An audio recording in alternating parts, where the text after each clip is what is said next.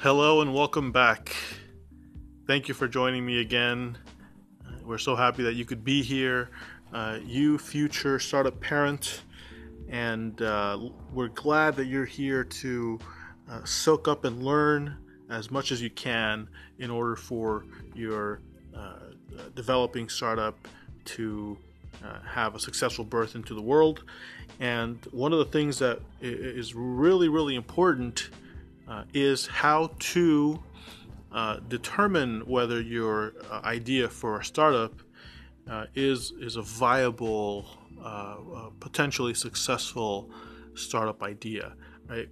Maybe you have an idea for a product. Maybe you have an idea for a type of service.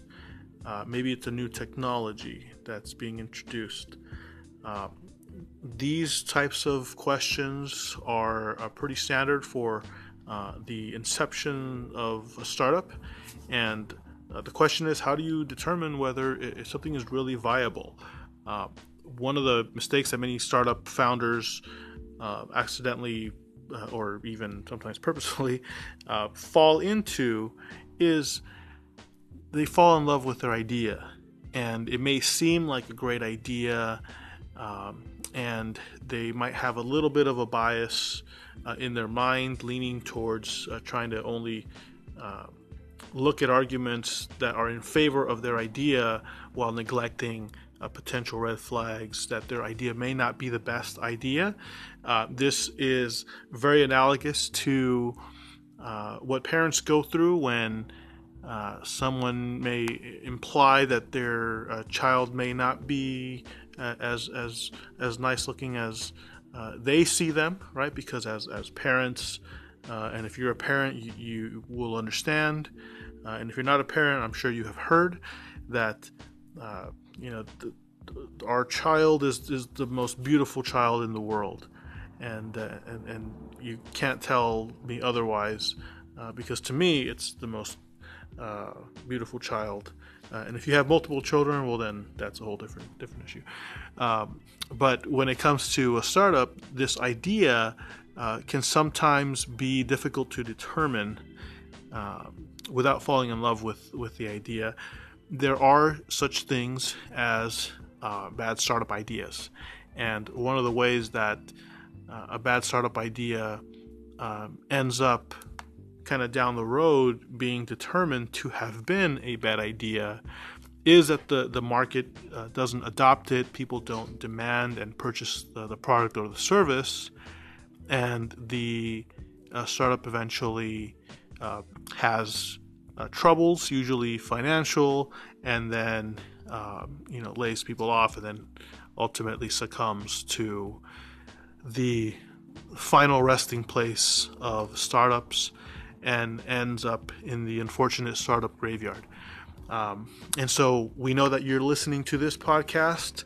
I know that you're listening to this podcast because that is not where you want your bouncing baby startup to be.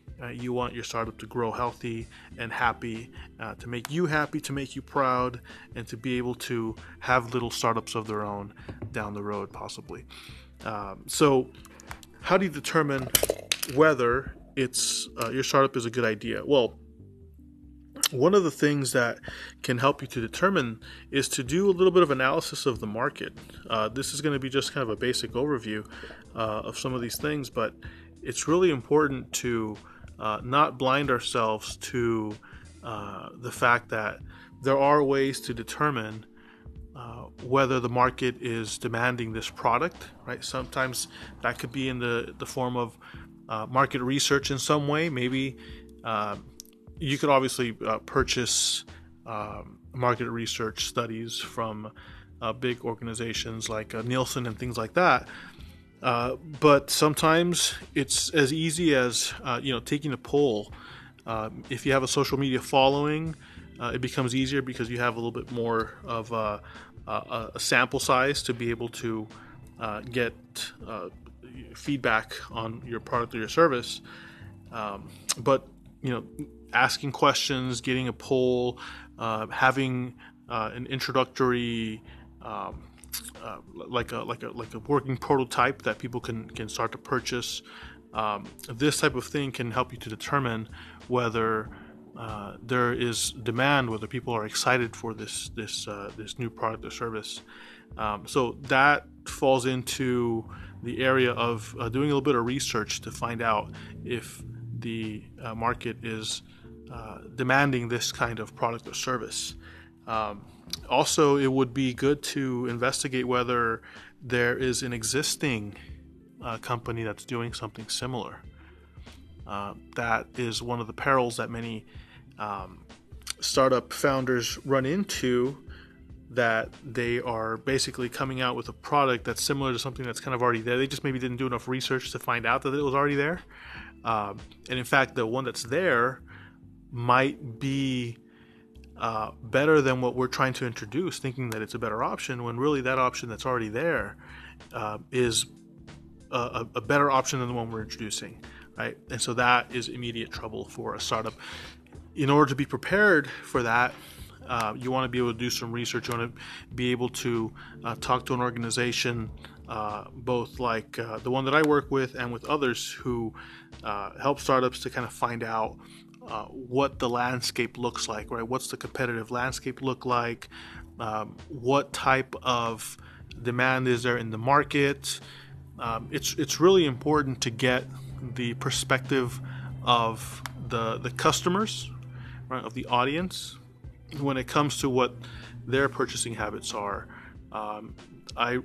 I subscribe to a really customer-centric view of doing business, and I think this is applicable to both B2C and B2B organizations and startups. Really, if the customer is the CEO, and the customer is the one who determines whether you will have a place at your startup in the next 2 to 3 years, because if they decide, right, if your customer, the real CEO, decides to not purchase your product or your service, then they're ultimately signing your leave from that startup. So being able to get information that tells you who your audience is, what type of things they're looking for, being able to understand more intimate details about who they are, right? Maybe their personal preferences. These are things that are important to keep in mind. That's one of the things that I do with organizations when it comes to doing brand strategy, is helping to understand what are the specifics in their audience that are attracting them to certain product or service. Is it something that relates to a certain part of their lifestyle? Is there some kind of an existing purchasing habit that they have? Is it filling some kind of a gap that they currently don't know how to fill?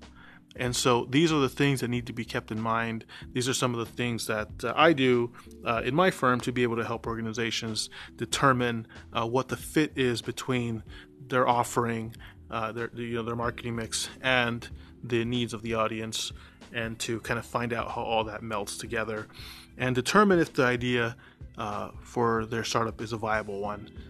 There's obviously much more sophisticated ways of doing this, and it's important to get some sort of feedback from the market to be able to determine that. So we can go into more details on this topic, because there's really a lot more to it, and I think on the next episode we'll start to really kind of break it down and see what other types of mechanisms can be used to really kind of test the viability of ideas in order for this new startup to be able to have the best footing possible in its welcome to the world. So once again, this is your host, Brian Jimenez, and this is the podcast called So You Want to Have a Startup.